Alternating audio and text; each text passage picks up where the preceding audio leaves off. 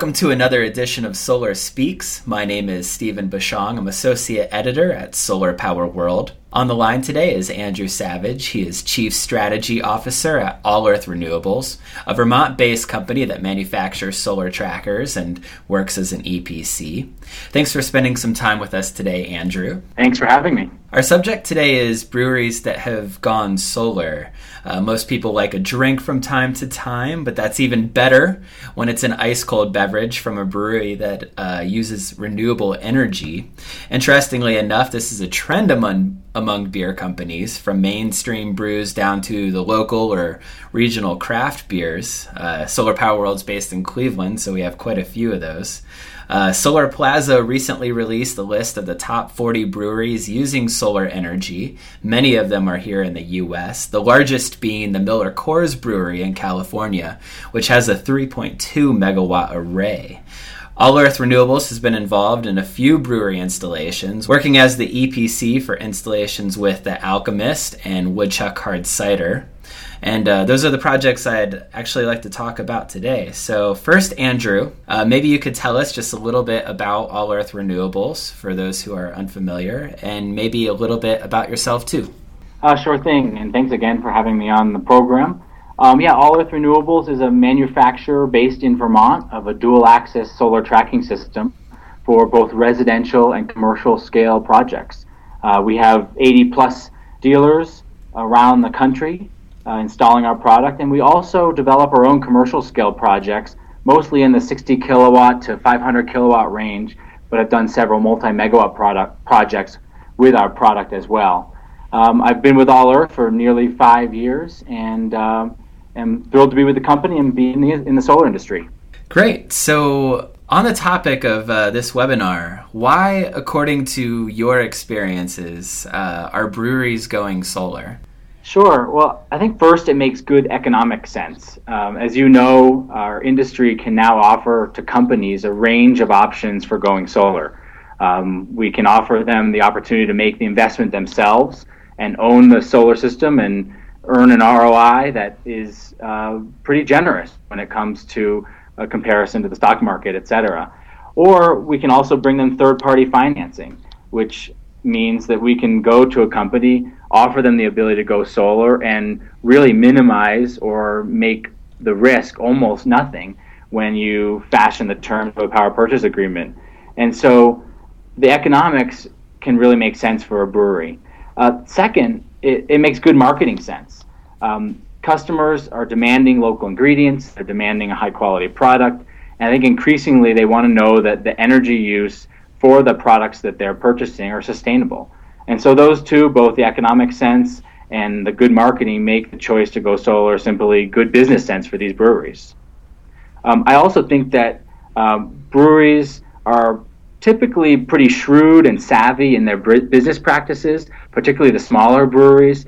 They have investigated and explore reusing waste. They often deploy creative marketing tactics. They're very customer-oriented, and they're nimble, and they can make smart decisions like going solar.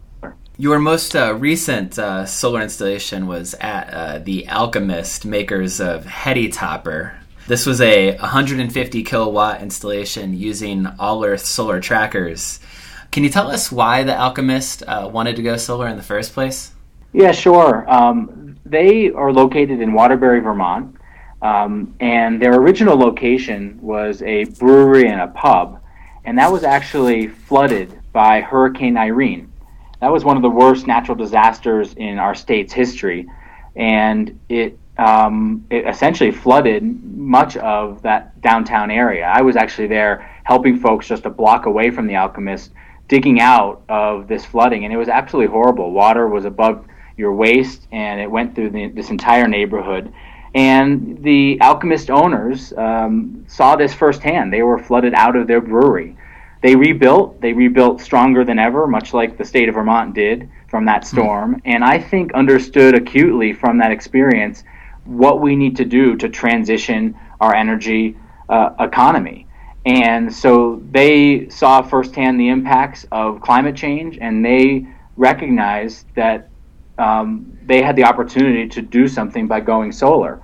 And when we approached them, They were very receptive. They understood the economic sense that they could save money by going solar. They understood the marketing sense that they could do right by their customers by going solar. So it really was a win-win. And I think in particular, they had a firsthand experience that drove them to understand the impacts of climate change and the need to use renewable energy. Yeah, if you had an experience like that, I feel it would be difficult not to do something. So it's really good on their part that they've made this change. I think they found that. Yeah, I think they found that exactly. I want to ask, I understand the installation is off-site. So if you are a brewery out there and maybe you don't have land, there are potential ways to deal with that and still either use solar energy or build an array off-site. Companies that do this use a program through their utility called net metering. And I understand that The Alchemist does this. I was hoping maybe you could just explain, Andrew, how that works. Yeah, sure. And I think this actually gets at a particular facet of net metering that's particularly important, which is remote or group net metering. We call it group net metering in Vermont, but in other parts of the country, folks call it virtual net metering, et cetera. So first off, you need to have a net metering policy to make something like this happen, which allows a customer to produce energy. And when they are producing energy, they use it. And when they're not using the energy that they're producing, they can actually get credit for what they've produced and sent back to the utility. That's sort of the basic economics of net metering. And virtual net metering allows for a system to be located off-site or not necessarily directly interconnected to the customer. And that's what we did here with The Alchemist. They have a pretty densely they have a pretty densely developed lot and didn't have the opportunity to put solar on the ground. I don't believe that their roof was either large enough or equipped for solar, and so we actually found them a location in another region within the same electric utility, and so we're able to work with the landowner, and they produce solar energy for The Alchemist, and they're really, really proud to be doing so. Do you know offhand how many other states, ballpark figure, allow virtual net metering? I know it's not all of them. Yeah, it's sort of a complicated equation because everyone has many of these states have different facets. Like, for example, in Vermont, the rule is that you can virtually net meter as long as you're in the same electric utility. So it could be clear across the state as long as you're in the same utility. In Pennsylvania, there's a certain requirement of the project having to be a few miles away, 3 or 4 miles away. In 8 or 9 states, there's the opportunity to do this, but there's different caveats and restrictions on how it can be deployed. Further supporting the idea that solar is really a state-by-state issue.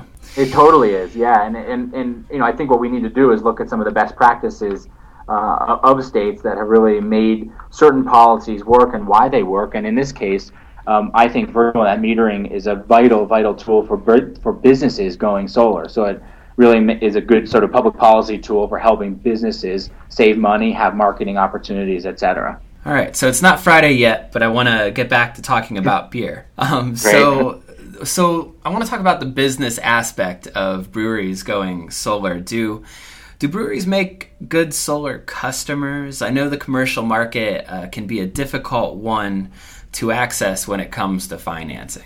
Yeah, I think that they do. And in fact, I think the industry has been a bit hamstrung too often by the question of bankable off-takers.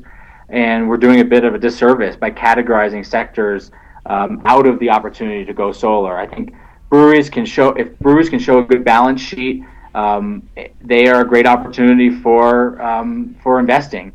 I think that some breweries also might have the interest in using some of their own tax appetite and investing in solar themselves and reaping that opportunity. So, I mean, let's face it, just like people need energy, they also need beer, and I think the two go hand in hand. But also on a more serious note, as we mentioned, Vermont is lucky to have one of the policies for virtual net metering, and that actually really helps with the financeability of projects, because let's just say you chose a customer, a commercial customer that did go out of business. It happens. We all hope it doesn't happen, but it does. You can then actually just take that project, flip the switch, and assign it to a different commercial customer. So it's another reason why virtual net metering is such a vital policy tool, and it helps expand the opportunities for commercial customers to go solar. That's a really good point, Andrew. So we know that breweries and wineries, too, around the country are going solar. It's definitely good marketing. What other industries can you think of are like these two, wineries and breweries? Industries, ready to go solar today? Sure, yeah. A number come to mind.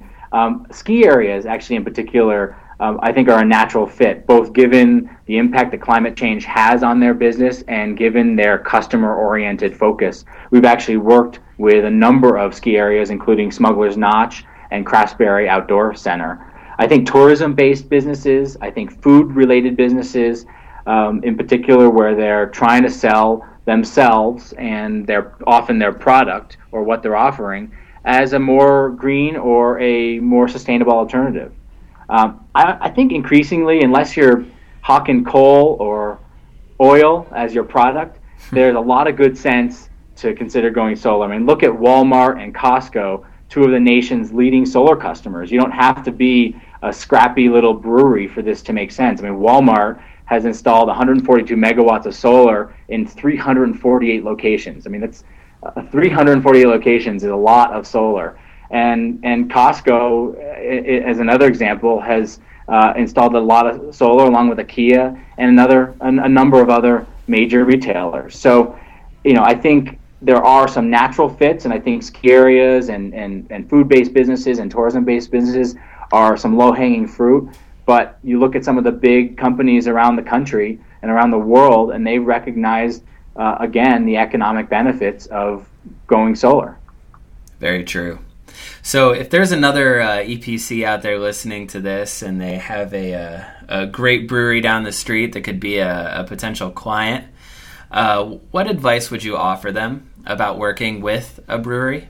Sure. I think two things. I think first is making the sales pitch really clear and easy to understand. We have to remember that solar is not their business. That's our business, right? And they have a job to do, which is to brew great beer and distribute it and sell it. And so when you're coming in with a solar proposal, you can't make it rocket science for them. You've got to really make it clear and make the proposition very clear, because again, it's not their business. So in order to occupy some of their time for them to consider this, you've got to make it appealing right off the bat. Second, I would say, is to find an internal champion. I think to bring a project across the finish line for a commercial customer, you've got to have someone, whether it be someone involved in marketing who understands the marketing benefits, someone on the financial side who understands the economic benefits. You've got to have an internal champion that can bring something across the finish line like this. And like you said earlier, a lot of these breweries are priding themselves on their sustainability. So if you find something like that on their website or on their social media channel that makes it seem like they're interested in this sort of thing, it could be pretty easy to find that champion within a brewery company. I think that's exactly right, and that's how we've developed relationships with both the Alchemist and Vermont Hard Cider Company, which makes Woodchuck Hard Cider. And in fact, one other aspect that I've found is we worked with the Maine Beer Company, and they installed solar on their brewery barn roof, but they actually put 2 solar trackers out front, and they just loved the fact that the solar trackers were visible from the road, that they could draw customers, and it was a very, very visible statement about their environmental and economic position from the company. So, final question. I'm sure everyone's curious. What's your favorite craft beer? Well, I'm from Vermont, the land of craft beer, so I think I'd get in trouble if I told you, or at least close a few doors for potential new customers. Let's just say I like to sample around a bit. All right, I'll stick with the same safe answer for the Cleveland beers. Although there's one brewery in particular called Platform on Lorraine Road in Cleveland, and it's great beer. They change their recipes all the time. So good stuff. Yeah, it's great. Well, it's great to be on with you, and thanks for taking the time. Yeah, thank you so much, Andrew. Really appreciate all of the insight you offered today. Appreciate it. Thanks. Andrew Savage is Chief Strategy Officer at All Earth Renewables. My name is Stephen Bishong, and this is Solar Speaks. Thanks for listening.